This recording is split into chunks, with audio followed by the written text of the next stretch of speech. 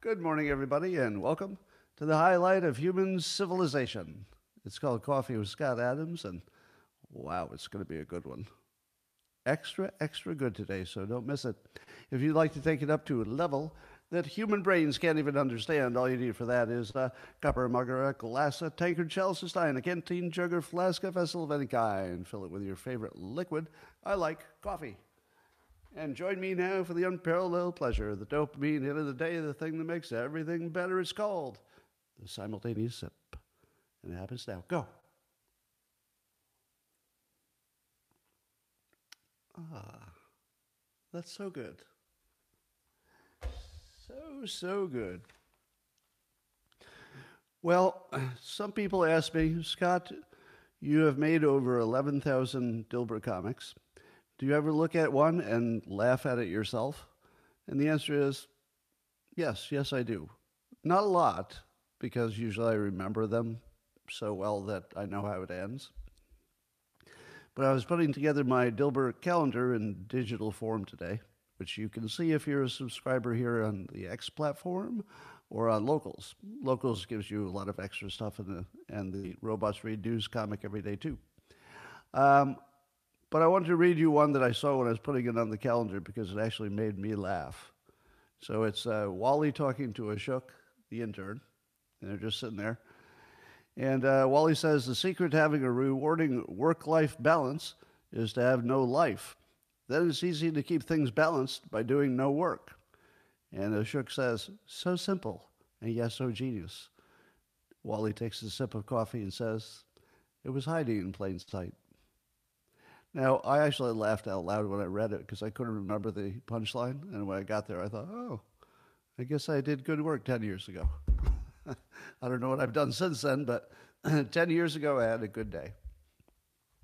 Well, I have a theme for today's show. A theme. And the theme is, thank God we're not Ukraine. Am I right? You know, because wouldn't you hate to be in a corrupt hellhole with censorship and elections that you don't even know are going to be, real. Just terrible things. But thank goodness, here in the United States, we're not having any of those problems. So that'll be the theme for today. We call it optimism. It's called optimism. Let's start with the fentanyl crisis. Well, they don't really have that in Ukraine. So, okay, that's in one way, but just one way. The United States is a little bit worse than Ukraine. But when we get to the other topics, you're going to see that Ukraine is way worse than the United States. But in this one way, the fentanyl crisis, we're probably a little worse off. But in L.A., there's a task force that's going to start charging fentanyl dealers with murder. And I don't know the details. I'm not sure if there has to be an actual victim or if they just assume there's a statistical likelihood. Probably to get an actual murder conviction, you need an actual dead person. But it seems to me that it's attempted murder, even if you don't have a victim. Isn't it? Just because nobody died, if you sold a zillion pills, you can guarantee that somebody did. So statistically, it's at least attempted murder. So I'm in favor of this, which means it won't catch on. So I'm expecting it will not catch on because this would possibly work. And for whatever reason, we only seem to want to do things that couldn't work when it comes to fentanyl. So I don't know why. It's probably exactly why you think. There's somebody powerful who has some control over our government who doesn't want this crisis to go away. Probably because there's a lot of money involved, and probably because they have some connection to it, or there's some favors being traded at some high level. I don't know. We don't know the reason, but I think we can say with complete certainty that our government is not completely dedicated to stopping this problem. Does everybody agree with that? I think it's exactly what it looks like. It's a problem that could be addressed much more effectively. You can never stop it completely. But it doesn't appear that our government is serious about it. Would you agree?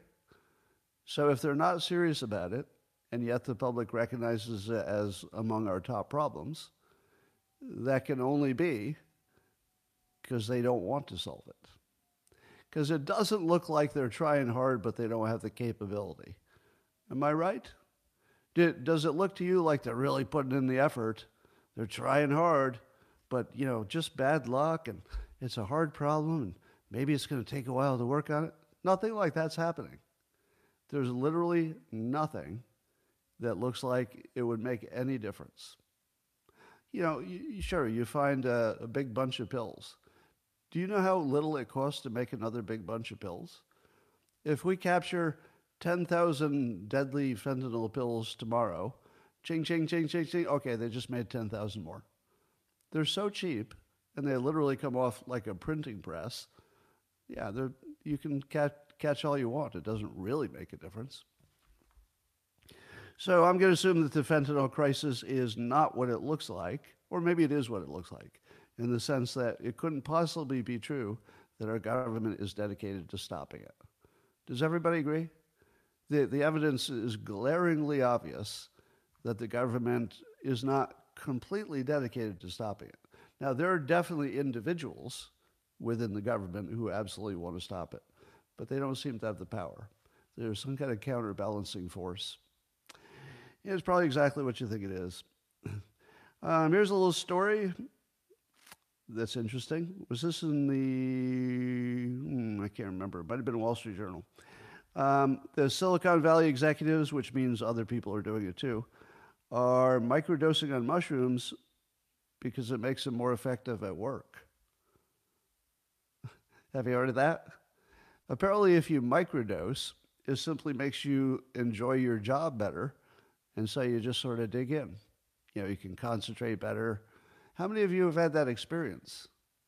I'm seeing a lot of yeses go by in the comments. Weirdly, I was not aware of this. I knew a lot of people were microdosing, but I didn't know they were doing it specifically because it makes you better at work. Now, obviously, if it's not a microdose, if it's more than that, you don't want to go to work. All right, I've got somebody saying I've microdosed at work and it's not ideal. Somebody says it doesn't really work. Depends on the job. Yeah, I think this one's a little less clear. One could imagine if you went back in time, I don't know how far back, but don't you imagine that if you went back in time enough, you would find executives in the 40s and the 50s who said, of course I have alcohol during the workday. It makes me more effective. Don't you think you'd see that story? I'm pretty sure you would. And so I don't know if I trust this, but it's interesting. I'll keep an eye on that. Well, one thing that we have an advantage over Ukraine is at least we have a good food supply. So things are tight in Ukraine, but at least here in the United States we have a good food supply. And we know that is good because we have lots of chronic disease and a massive obesity problem. So that's how you know the food is good. Unlike Ukraine, where their wheat is perfectly healthy and all their food is fresh, no, we're way better than that. Way more food. For example, we have more cookies. Do you think they have as many cookies as we do? No, probably not. How about chips? Do you think that Ukraine has as much as we do in terms of chips? No, I mean potato chips. No, we have many, many more. So that's why we're all fat and dying of chronic diseases. But the Wall Street Journal reports that the last time Americans spent so much on money, Terminator 2 Judgment Day was in theaters, and the CNC Music Factory was rocking the Billboard charts. So it's been a long time since food was this expensive. But thank God we're not Ukraine with their fresh wheat and fresh meat and stuff.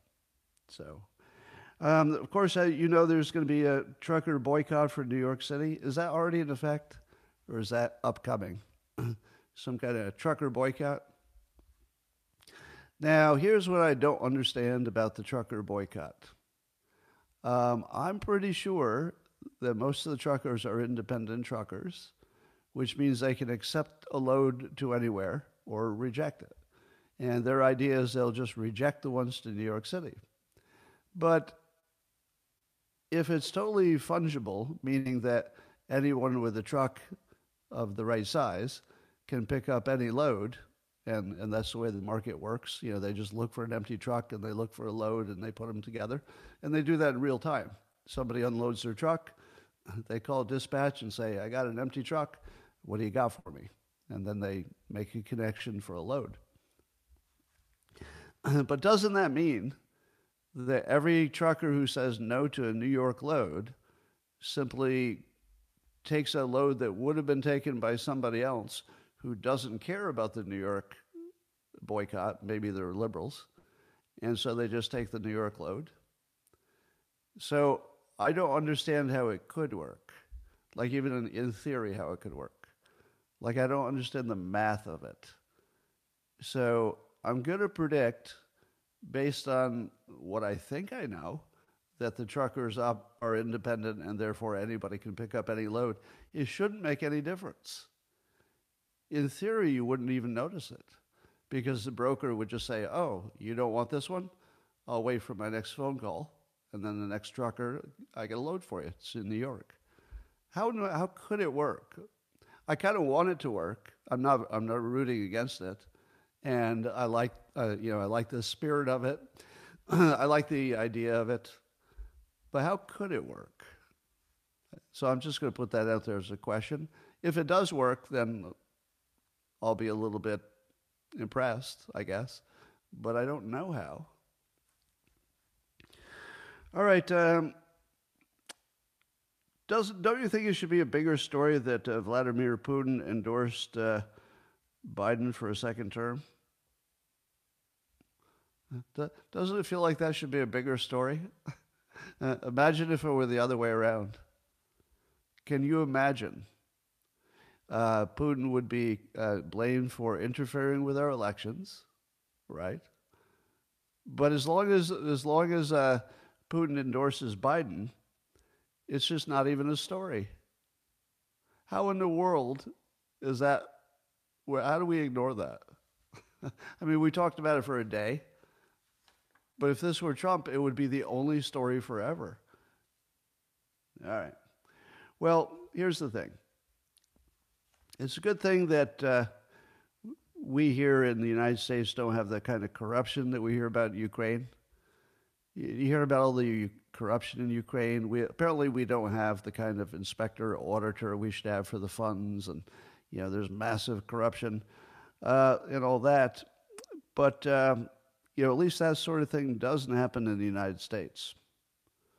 Well, unless you're Bob Menendez in the Senate and you've got gold bars and piles of cash and you've been credibly accused of being a criminal for decades, or unless you're the Bidens who are credibly accused of being corrupt for decades, or unless you're the military-industrial complex, which doesn't look so good at the moment. But here's one thing that we have over Ukraine. Sure, maybe we have the same amount of corruption, possibly. But at least our allies don't have that corruption. At least we have that going for us. Our allies are pretty straight. Tucker Carlson says that he finally got Boris Johnson to agree to an interview, but Boris Johnson's people said they would only do it for $1 million. Okay, well, maybe none of our allies are, straight either, but we have lots of other advantages over Ukraine. Okay, maybe corruption isn't our big advantage. Maybe we're corrupt also, but other advantages. For example, let me give you one. If you're in Ukraine, it's so corrupt that somebody could, like the justice system could steal your property. Can you imagine that? Have you heard all the stories about in Ukraine, the justice system so corrupt, it will just take your building, your property? No, I haven't heard about that story either. But it's probably happening because Ukraine is worse than the United States. and it's happening in the United States, and Ukraine is worse. So I just assume there's a lot of buildings being taken from people by the government. I assume. Well, in the U.S. news, I'd like to give you an update on the story of Letitia James and trying to looks like they're trying to take Trump's building and to pay off his, $400 bazillion fine, which, let me summarize what people think about the judgment. This says Trump was fraudulent with the bank. 100% of people who've looked at the story and understand banking, business, negotiating, or the world in general, the ones who understand the world are sure there was no fraud.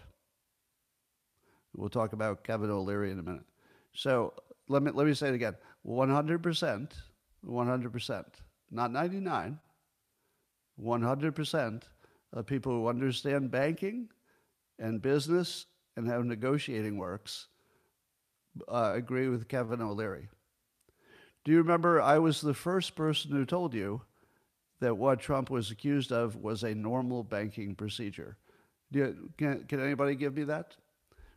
Is there anybody here who would say, Scott, you were the first one, and probably by months? I think I was ahead of the rest of the media by months, right? Maybe a year. I said from day one, everything he did was normal practice. And now Kevin O'Leary's saying it, on the press, and he's getting a lot of attention, but he's saying exactly what I said. Not approximately, exactly. And do you know why nobody's pushing back against that? Nobody who knows business is pushing back. However, I did get a pushback today from a gentleman on the X platform who says he's a comedian, and he says this: Trump paid taxes on the low estimate and used the fake estimate as collateral for a loan. That's fraud. The taxpayer got stiffed. That's you. So he's saying who the victim is. 100% of the people who don't understand business, don't understand banking, don't understand negotiating, and don't understand politics believe that Trump is guilty of fraud. But let me say it again. 100%, not 99, 100% of every person who knows business, knows banking, and knows negotiating knows there was no fraud. It was just normal business.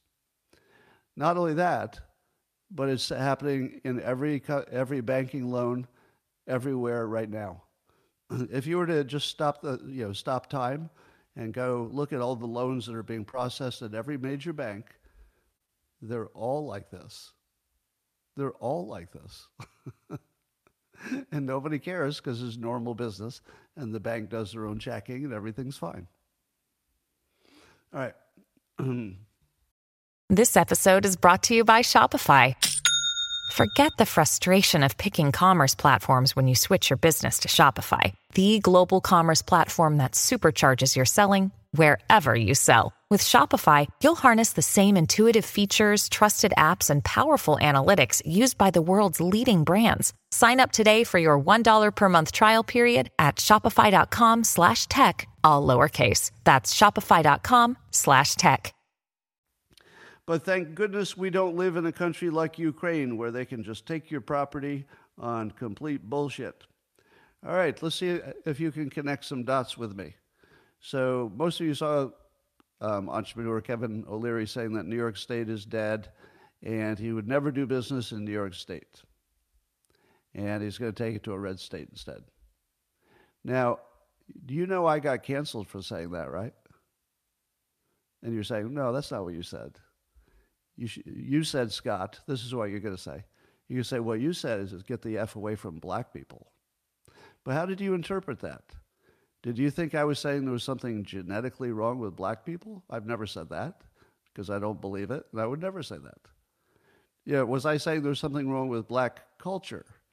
Nope. You may have assumed that. I did not say that. I do have a guilty party in this, and it's not black people. It's white people.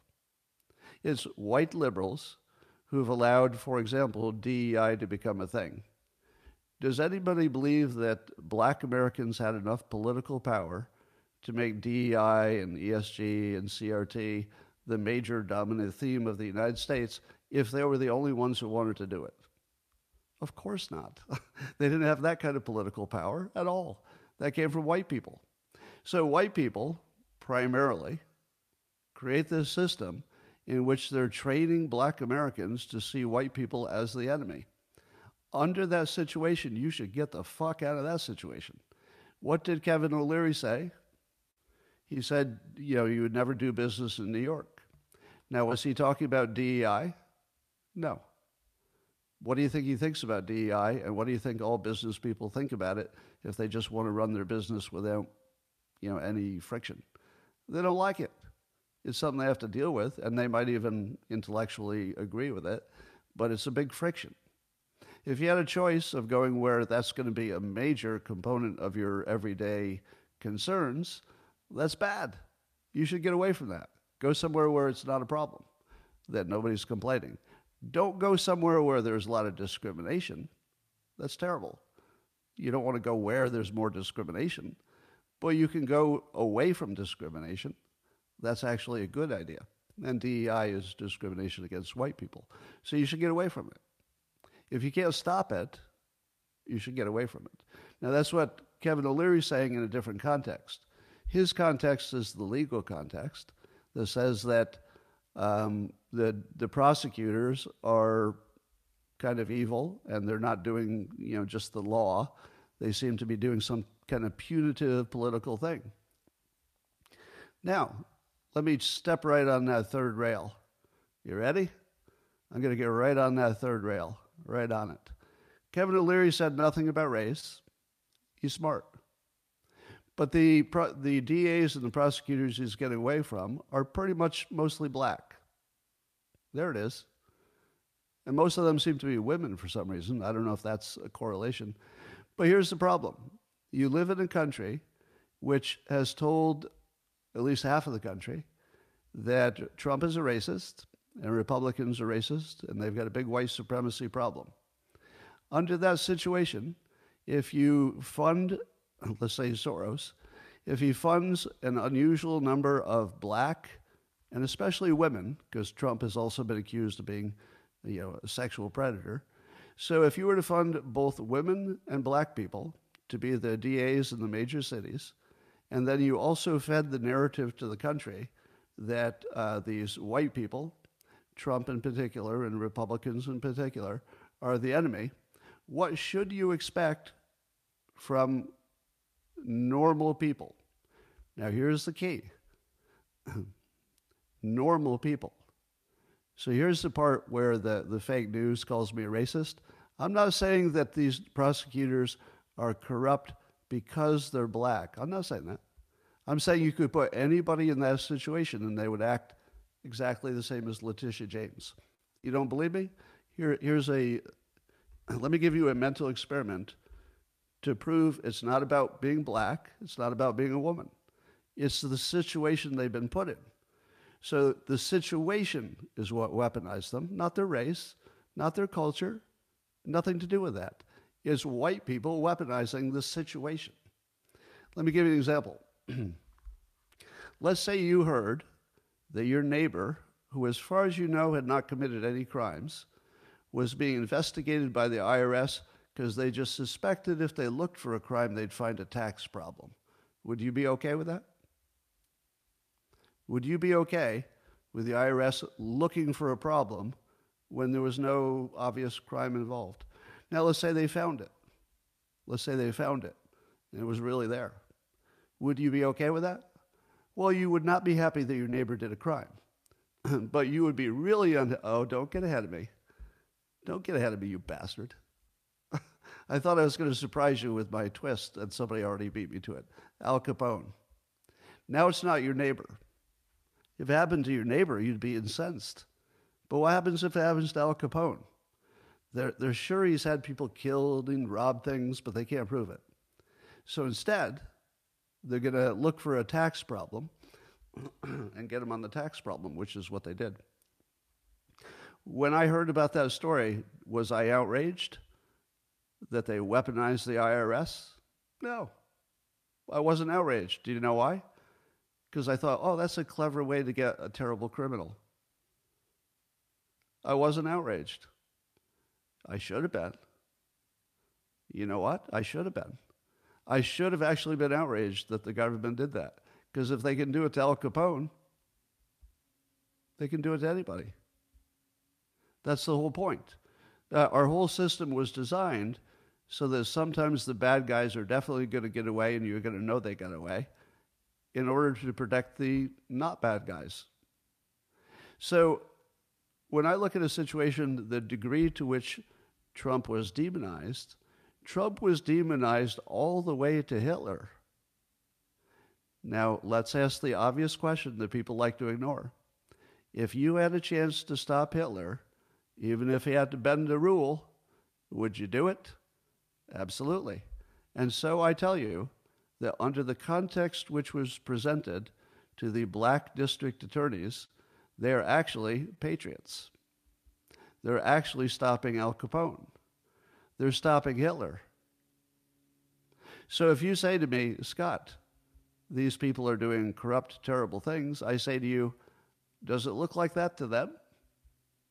Or does it look like they're finding the only way that they could find to stop Hitler? Because they are literally being told he's Hitler. Not a little bit, not like him, not reminds me of, but that he'll do the same things. He'll actually kill us all. If you put me in that job, Letitia James' job, would I do to Trump what she's doing to him? Yes. Yes, I would. I would do whatever I could to put him in jail if I believed he was Hitler. So now, do you understand? This is not about being black. It's not about being a woman. I don't even think it's about being a liberal. I don't think it's about being a Democrat. I think it is entirely the predictable outcome of two things. Demonizing one group of people, and Trump in particular, for being Hitler, selling it to the point where people genuinely believe it, and then you take the group that would be most threatened by that threat, and you say, we're going to make you the district attorneys. We'll fund you so that you're disproportionately in charge of some of these big cities. What do you think is going to happen? Now, if Kevin O'Leary says you should not do business in New York because they have this system that could penalize you, he's saying get the fuck away. He's just doing it in the smart way. I did it in the stupid way without all the background explanation. But it's not about race. It's not about even Democrat. It's about brainwashers who have created this situation that victimizes both the DAs. Let me ask you this. Do you think the DAs are going to come out well? I don't think so. I think the DAs will be destroyed in this process. If not right away, eventually, because they've crossed a line. They don't know it. They think they're doing an Al Capone, Stop Hitler kind of thing. They're heroes. In fact, I'll bet when they go home, people clap. I'll bet they got a standing ovation everywhere they went. They think they're heroes. In a weird way, the district attorneys that are prosecuting Trump are some of our best patriots. Isn't that weird? Because there's nothing I would want more than to live in a country where the citizens would kill Hitler if they could. That's my perfect country. It's just that the brainwashing has caused them to think they're killing Hitler when they're not doing it. So the problem is the brainwashers. If you think the problem is the prosecutors or the DAs, you're missing the whole story. It's the brainwashers. They've created a situation where the prosecutors are acting like normal, patriotic Americans, kind of exactly the way I'd want them to act. I would want them to take out the criminals if they could. So give them a break. They will have to be crushed, of course. Unfortunately, there's no alternative. The district attorneys will have to be destroyed by the Republicans, and I'm sure they will. There'll be opposition research. They'll be brought up on charges, whether they're real or not. So there's a mutually assured destruction in play. So I do assume the prosecutors are in a lot of trouble. They just don't know it yet. The DAs specifically. More the DA.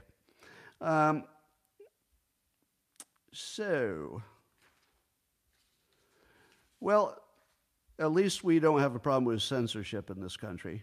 You know, Ukraine probably has a lot of censorship because of the war. There's more censorship whenever you're in war.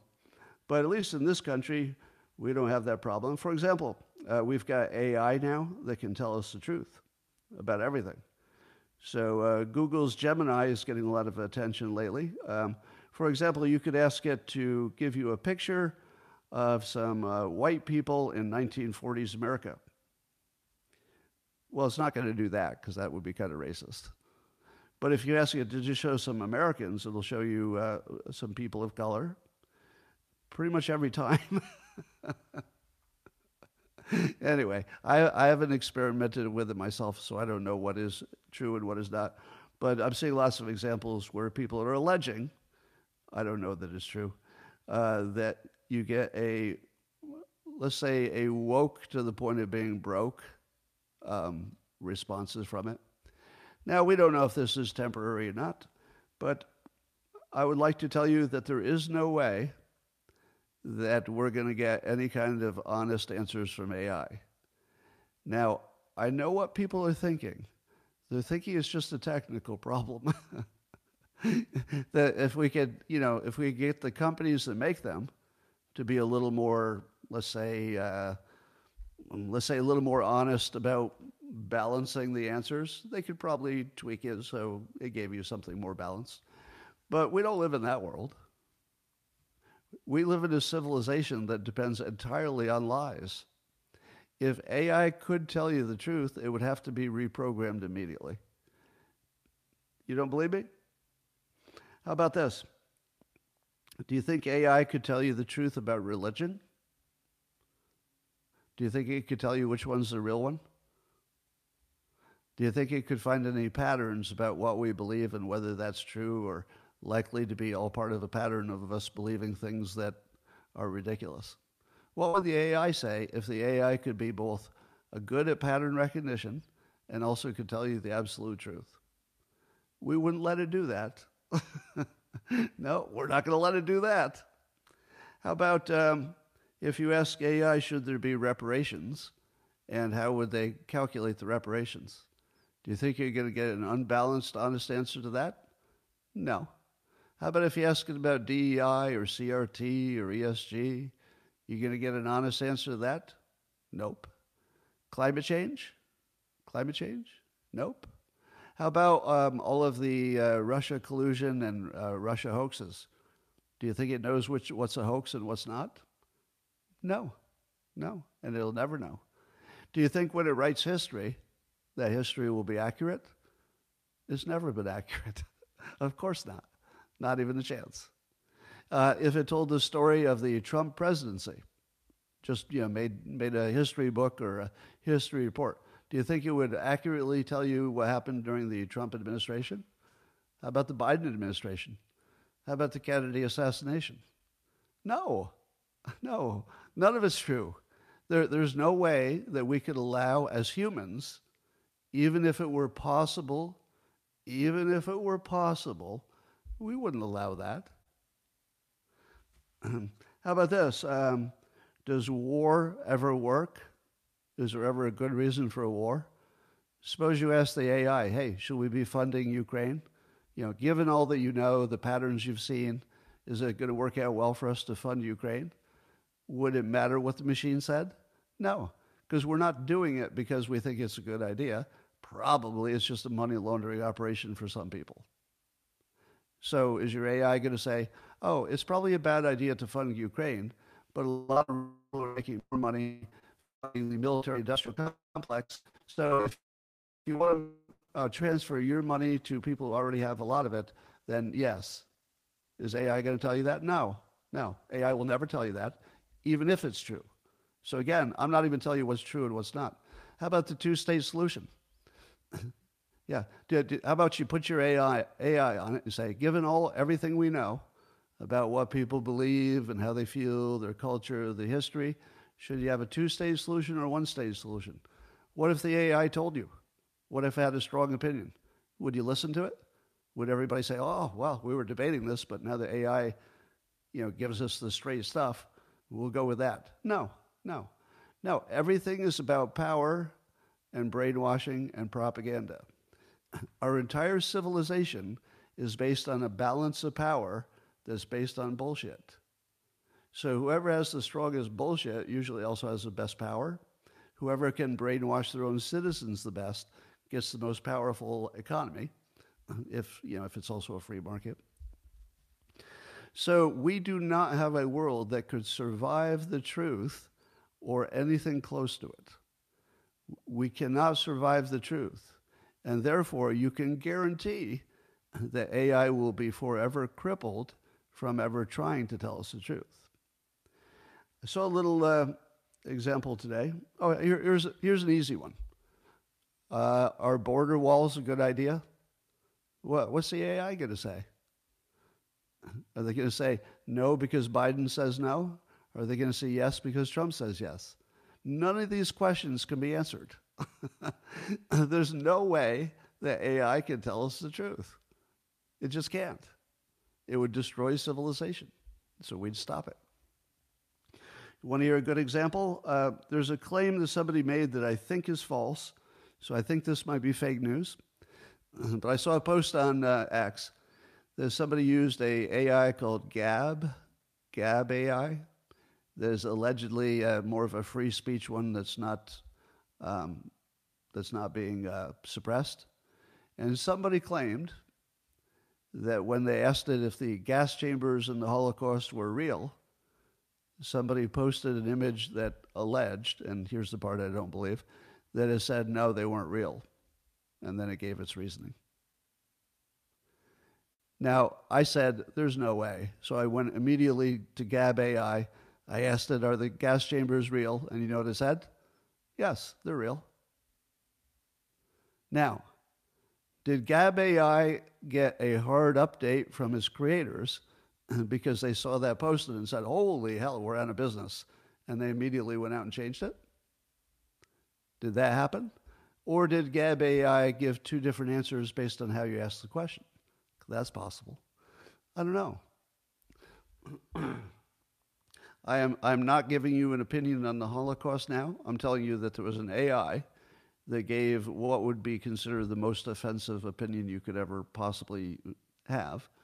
But I don't believe it's real because I tested it and it didn't do it for me. So first of all, don't believe it's real. Secondly, suppose AI did start giving you the right answers. It would give the right answer to a human, then a human would lie to you and tell you it gave you a different answer. So as long as it's the human that tells you what the AI said, you can't believe anything.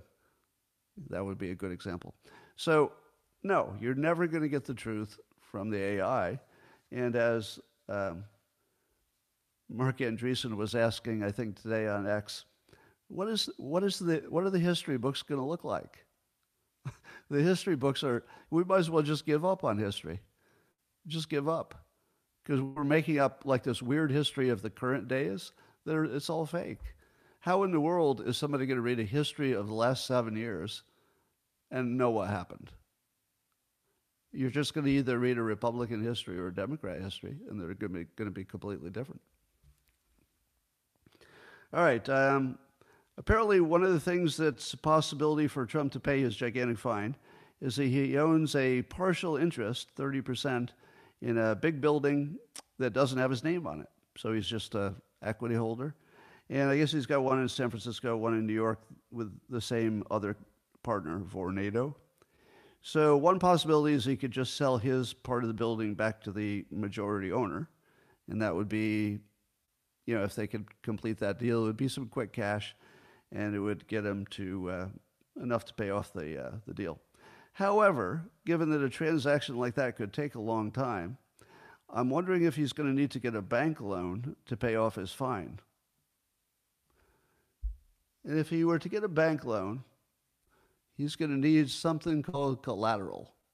That would be some kind of an asset, usually real estate in his case, in which you would put a value on it yourself, and then you would present it to the bank and say, I think my share of this is worth this much, and then the bank would just take his word for it. Is that how it works? So he'll go to the bank, because there's a timing problem. It might take a while to get his money out of his assets, and he'll get a loan to bridge that time. That's the normal way you do it. And you just say, I think my building is worth this much, and then the bank hears your number, and they go, yes, that's what it's worth, and they don't do any checking, and then they just give them the money. So here's what I think. No, of course they don't. They go check. So here's what I think you should do.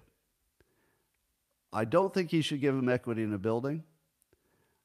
Since they've already proven that it's not up to the banks to decide what the collateral is worth, that what really matters is what the potential lender or the potential borrower said, I think that he should maybe not give them real estate.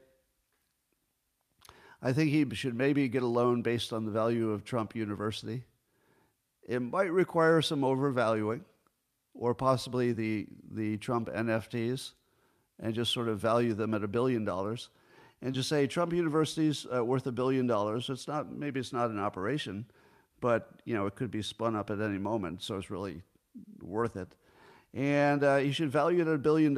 Use that to transfer it over, because Letitia James was saying they might actually seize the buildings.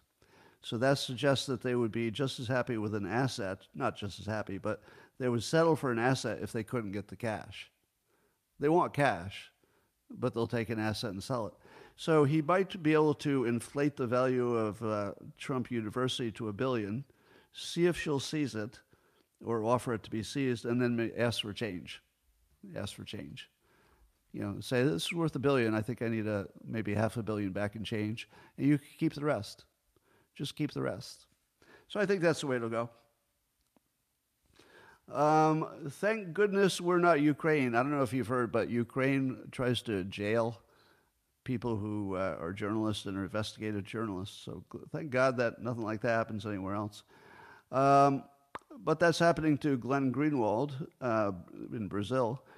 So Brazil's Department of Justice is trying to prosecute Glenn Greenwald for using the theory that doing investigative reporting should be illegal. The same theory that we're using for Assange.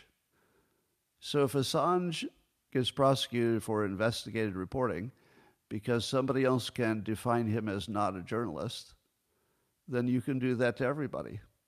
You can call anybody a journalist, or you could say that whatever they did was not in the context of being a journalist, and therefore they're really spies, and therefore they should be in jail forever. So the Assange thing is certainly going to put a little chill on, leaked information and secret government information. So yes, the New York Times has done it, but apparently if you're on the side of the government, it's okay. So, yeah. But at least we don't buy votes in this country. Not like Ukraine. Ukraine, they even canceled their election. I mean, that's pretty corrupt. So, but at least in the United States, nobody's trying to literally buy any votes. Let's see, the next story is from, I see that the Amuse account on X says that Biden's regime admitted on Wednesday buying votes, okay. That says they're going to cancel $1.2 billion worth of student loans for some 153,000 voters. Yeah, that does look a lot like buying votes. Huh. Okay, well, maybe we are as bad as Ukraine when it comes to monetary corruption. And maybe we're just as bad when it comes to, the electoral system.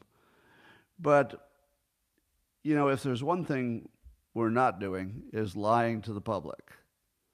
At least our government is straight with us, and at least they're just telling us what's real and what's true. At least we have that going for us. And at least our media is being the watchdogs that we want them to be, playing it right down the middle. We'll get to that. So there's news today. I saw Mario Nawfal was saying that there's a theory that Navalny, Putin's critic, was killed by a single punch to the heart.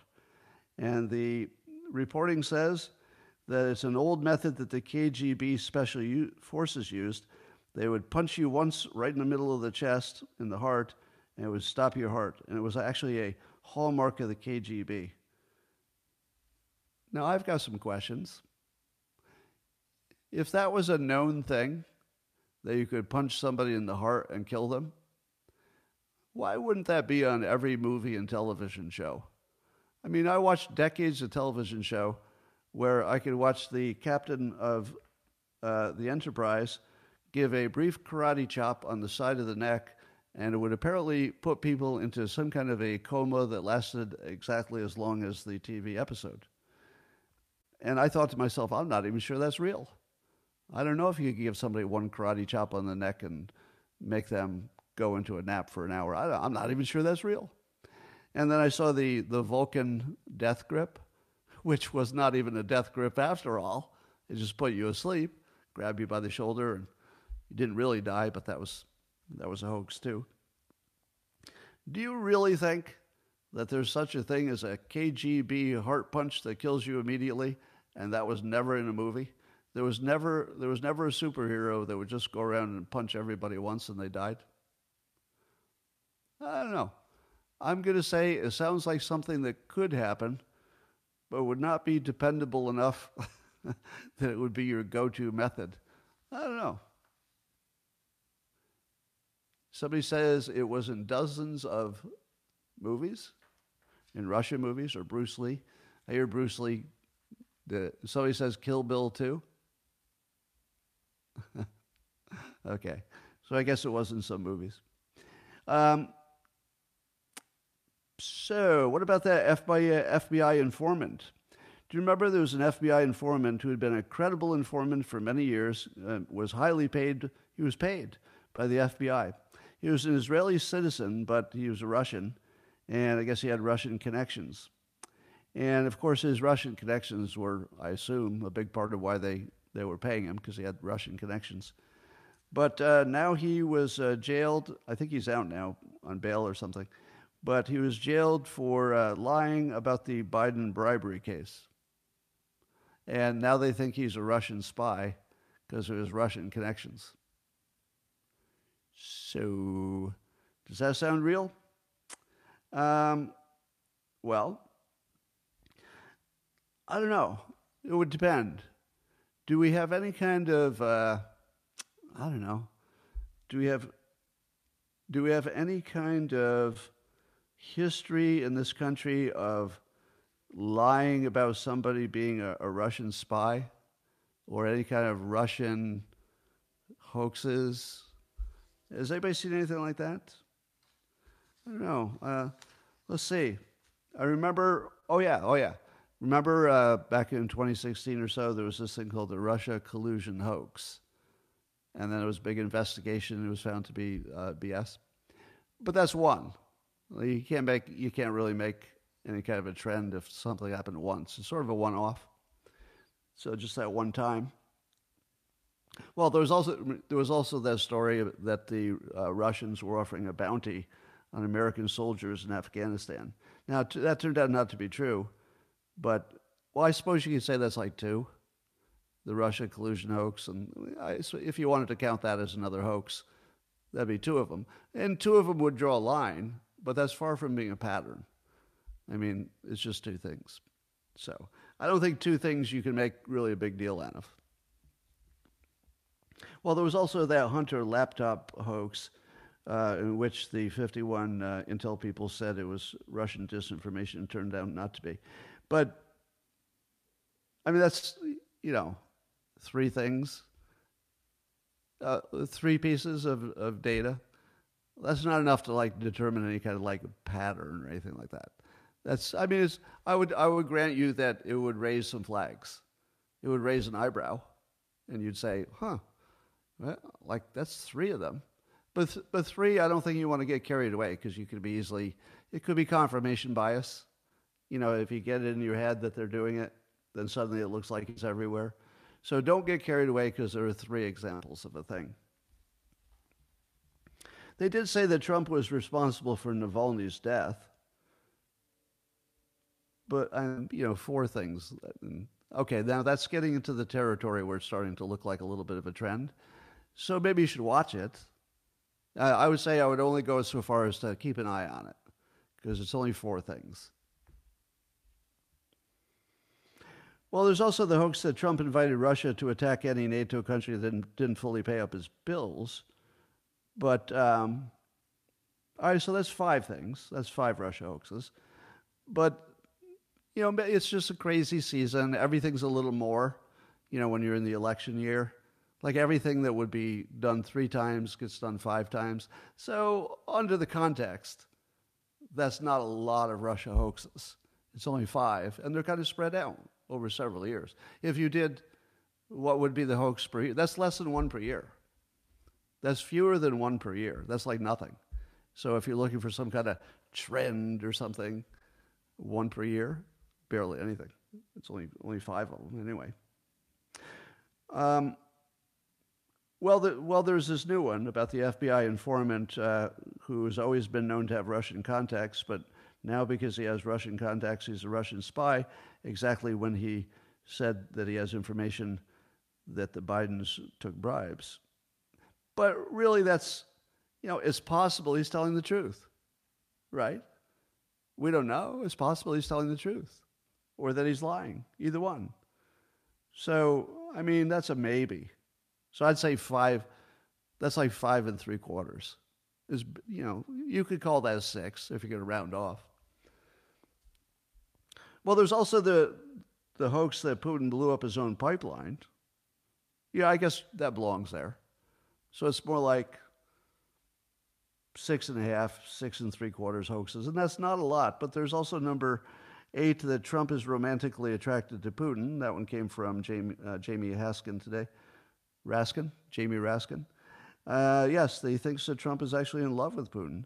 And of course, I didn't remember this, but scientist, researcher, and medical guy Peter Hotez, he once suggested that the bad information about the vaccinations was coming from Russia. So really, that's only 9. That's not a lot of hoaxes. Am I right? It's a little more than 1 per year for 7 years, but it's only 9. It's only 9 Russia hoaxes. So if you saw a new claim about Russia that looked like it was ridiculous on the surface, you just heard it and you said, oh my God, that doesn't even sound like it's a little bit true. Well, what you should say to yourself is, there's no reason to disbelieve this, because really only 9 hoaxes, and that's not a lot. In other news, Russia is reportedly putting a nuclear weapon in space, which I'm positive is true, because seriously, would they lie to us? Have they ever lied to us before about Russia? No.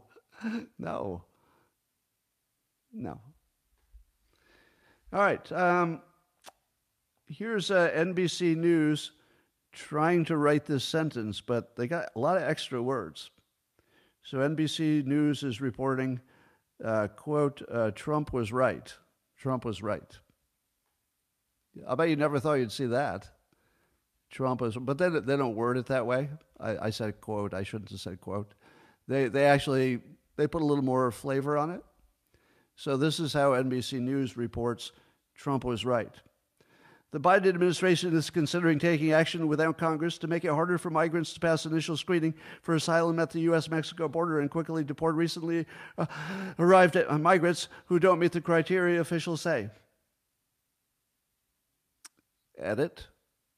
Trump was right. All right. I saw a extensive report on the X platform that there were a lot of Fulton County text ballots. I saw this on the Mad Liberals account. And apparently some people have been looking at the ballot images and have determined that there are quite a few test ballots that were counted as actual ballots. So there were 17 test ballots that they used for testing. And it turns out those test ballots were alarmingly found in a number of actual vote counts. Over and over and over again is the claim. And you can actually go look at the pictures of them yourself. So you don't have to believe the claim. You can look at the picture and you can see for yourself.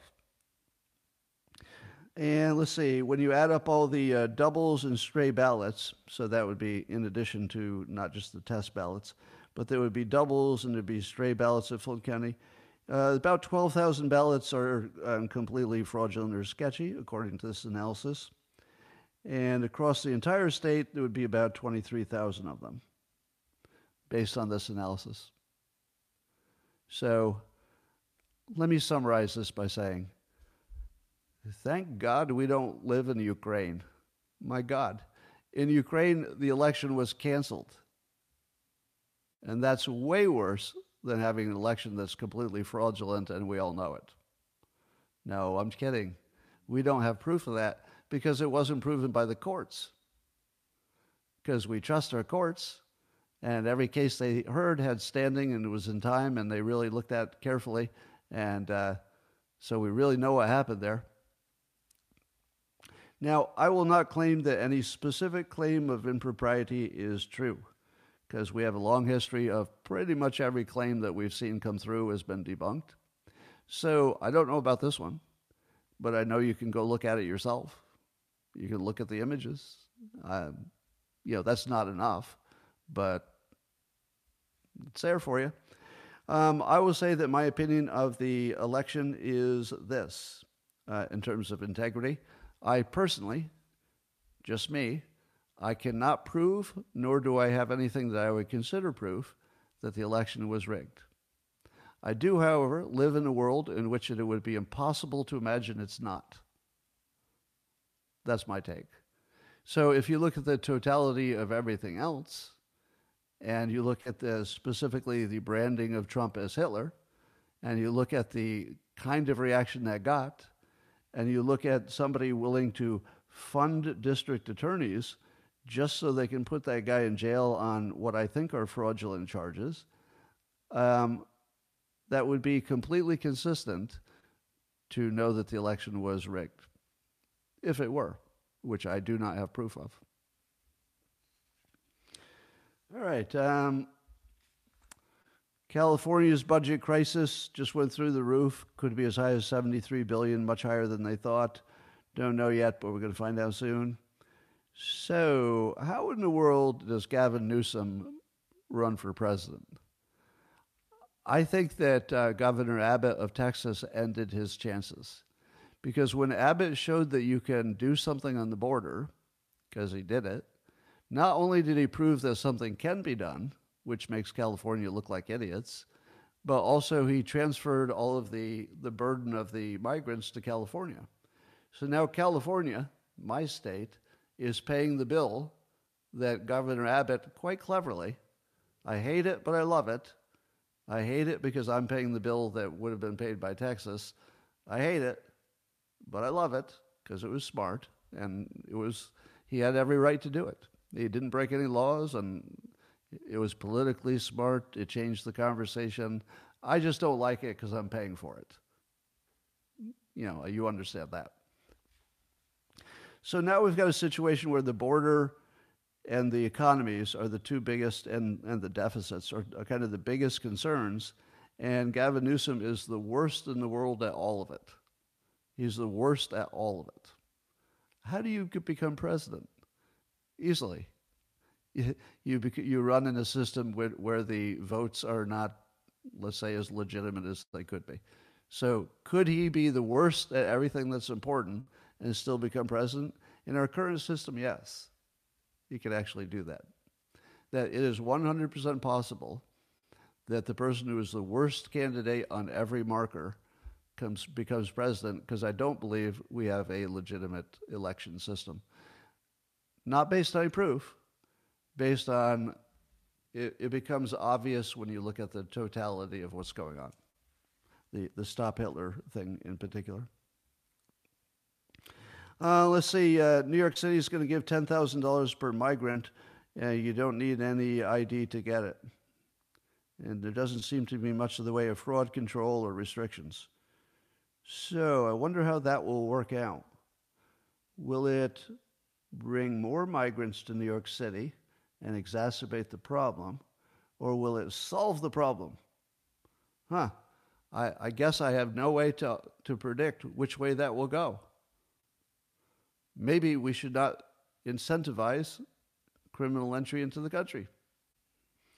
Or maybe we should declare that these are the reparations, and they've been... you want to know how Republicans could win every election in this coming? All they have to do is say that your reparations money was spent on the migrants. Is that true? Is it true that black reparation money is being spent on the migrants? Yes and no. Yes and no. It's no in the sense that money, if you were productive enough and you wanted to increase your debt, well, maybe you could do both. You would just have crushing debt to do it. But the other way to look at it is money is limited. And if money is limited, your lowest priority stuff is what you don't do. And we've certainly proven after hundreds of years that reparations for slavery is not our top priority. Otherwise, it would already be done. So I think there is a strong argument that carries some intellectual weight that the migrants have essentially spent the reparations. And I think Republicans should say that and say, the reparations argument had some intellectual weight, because even if you were totally against it, and I am too, it does have an intellectual weight. That's why it's still around, because we do have a history of reparations for things. Now, I disagree that it's a practical thing or fair or anything like that. So I'm completely against it. But I think you could argue that the priority put on the migrants makes it impossible to have the conversation about reparations. I think that's a fair argument. All right.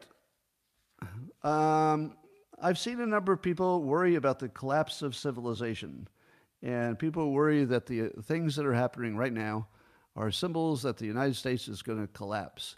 How many of you think that's going to happen, or are seriously worried about it? Is that something how many of you has a serious worry about the collapse of the whole United States? All right. So we got mixed answers. A lot of people definitely worried. All right, would you like me to remove your worry? Would anybody like to be reframed away from that? I will now solve your worry. Number one, when was the last time the news, and mostly this is coming from smart people in the news, when was the last time a civilization existential threat was real? Were they right about climate change? Are you already dead? Were they right about nuclear war in the 60s? Are you already dead? Were they right about anything? Yeah, anything? No. So the first thing you should know is that we are in a state of continuous existential dread, because that's our economic system guarantees it. So our economic system means that scaring people is the most profitable. And so there should be industries that grow up and pundits who want to get engagement by telling you the scariest possible thing, which is civilization will end. So that's not to say that you don't have a risk. What I'm saying is that the reason you feel the risk is because of the nature of our news industry and social media. It's not because it's a greater risk than it's ever been. It's probably a smaller risk than it has ever been in the history of humankind. It's probably the smallest risk of all time. 300,000 years of humans. Smallest risk today. But I haven't told you why. Here's why. Have you heard of North Korea? North Korea is doing everything wrong, still there. Still there. How about Venezuela? Everything wrong, still there. If you check back in 100 years, do you think Venezuela will still be a state? I say yes. I say yes. In 100 years, Venezuela will be a state, a country. How about North Korea? Well, something will be there, and it will be North Koreans. It might be a different government, but they'll be alive, and they'll be North Koreans. So here's what's changed. And I'm no ancient historian, but let me see if this hits you as common sense. In the ancient times, there were many civilizations which built up to a high level and then just disappeared. The Romans among them, Roman Empire, for example. But Italy still exists. Am I wrong? I'm pretty sure you can go to Italy. Yeah, maybe they're barely right. Their economy is not killing it, but if you go there, they're eating and drinking and having a good time. So here's what's different. If there was an existential threat to, let's say, a city-state, they didn't really have any help. Let's say they got a disease or they ran out of food. They just had to move. They had to leave and just abandon the city. Or there could be some kind of risk, of war or whatever. But I think today that because we're all interconnected, that we have the ability to communicate and move resources wherever they need to be. And we're pretty quick about doing it. So what would be the risk of one country starving?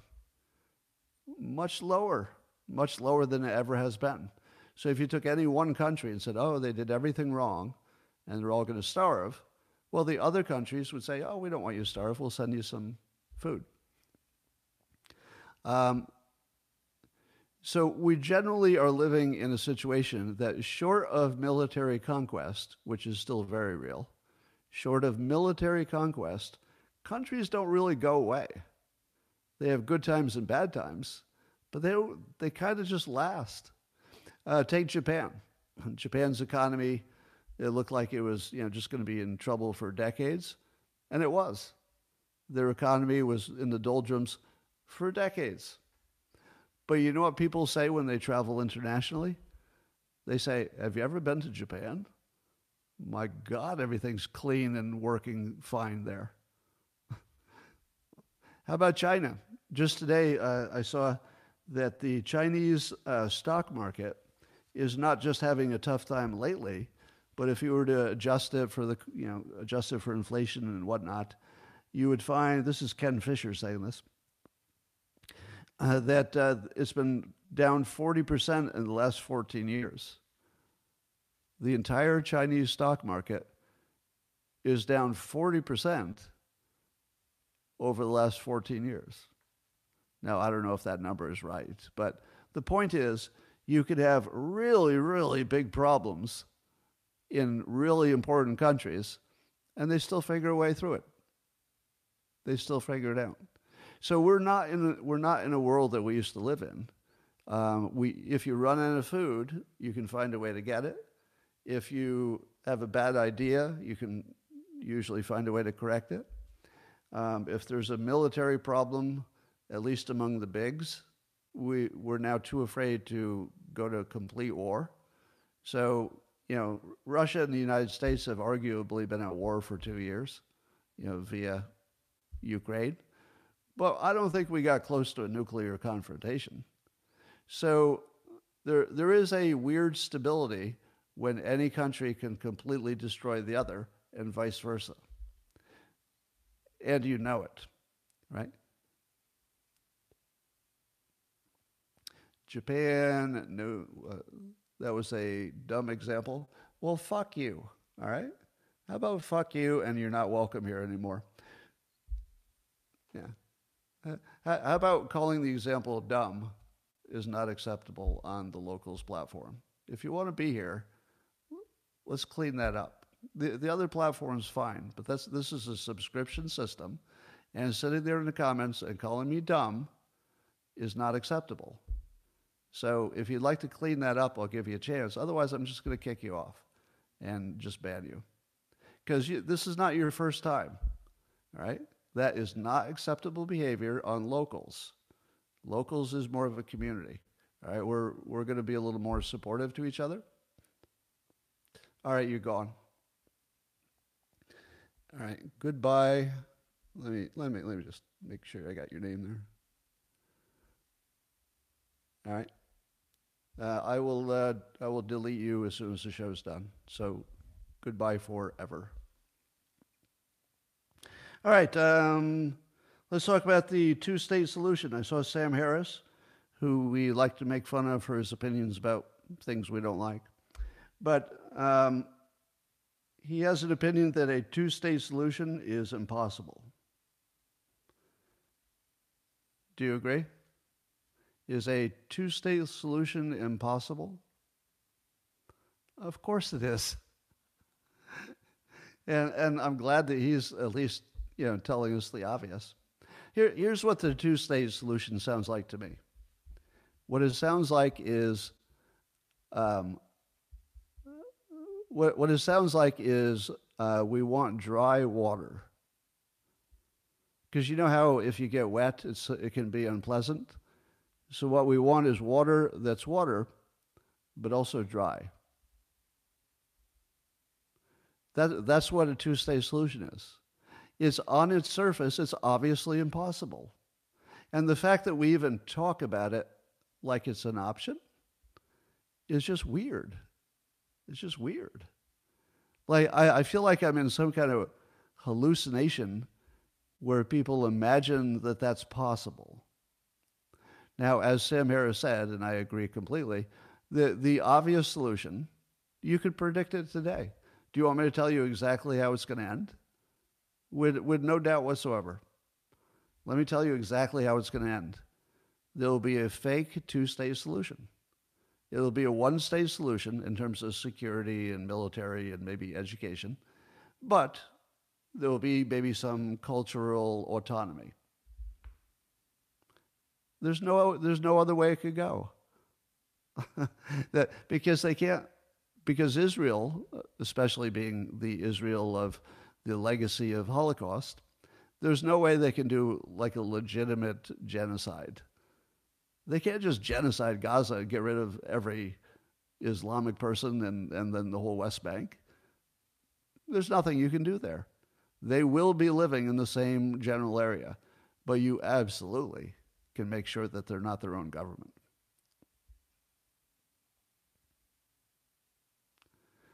So a hybrid would look like somebody's got security control, which in effect would be the real control. So it would be one country for security reasons, but it would be like two states.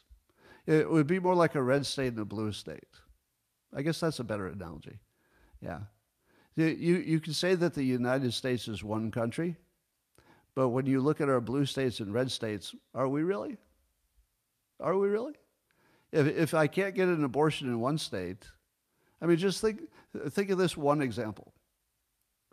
In one state, I can go buy a gun, easily. In another state, I can't. Are those the same country? In one state, I can get an abortion, and because I'm a boy, so boys can have abortions now. And in another state, I would go to jail, or it'd be illegal, right? But think of it. We are not one country. We are several countries, but we have one security system, right? The federal government is basically the security system. So when you say that the United States is one country, you're forgetting the united part. We are the United States. Our country is literally multiple countries. It was designed as multiple countries that we would pretend are one because the one gives us, security. So it's obvious that that's where Gaza is going. It's obvious. And the fact that we're pretending it's going to go any other way is just stupid. It's just absolutely stupid. When Netanyahu says they're going for, quote, total victory, what do you think that means? He doesn't mean kill everybody. I mean, if you're a Hamas fighter, you're in bad shape. But he doesn't mean kill the civilians. That's not what total victory means. Total victory means that when they're done, this can never happen again. That's what it means. That it can never happen again. And the only way that happens is if they have complete security and education control of the country. So yes, it will be 2 states, maybe 3. Maybe West Bank is one and Gaza is another. I don't know. But it will be the United States of Israel or the United States of something different. And it will just be like red states and blue states. But am I crazy? Tell me if I'm crazy. It has to go that way. There is literally nothing else that could happen. Am I wrong? There's nothing else that could happen because they can't eliminate all the Arabs and all the Islamic people. That's not going to happen.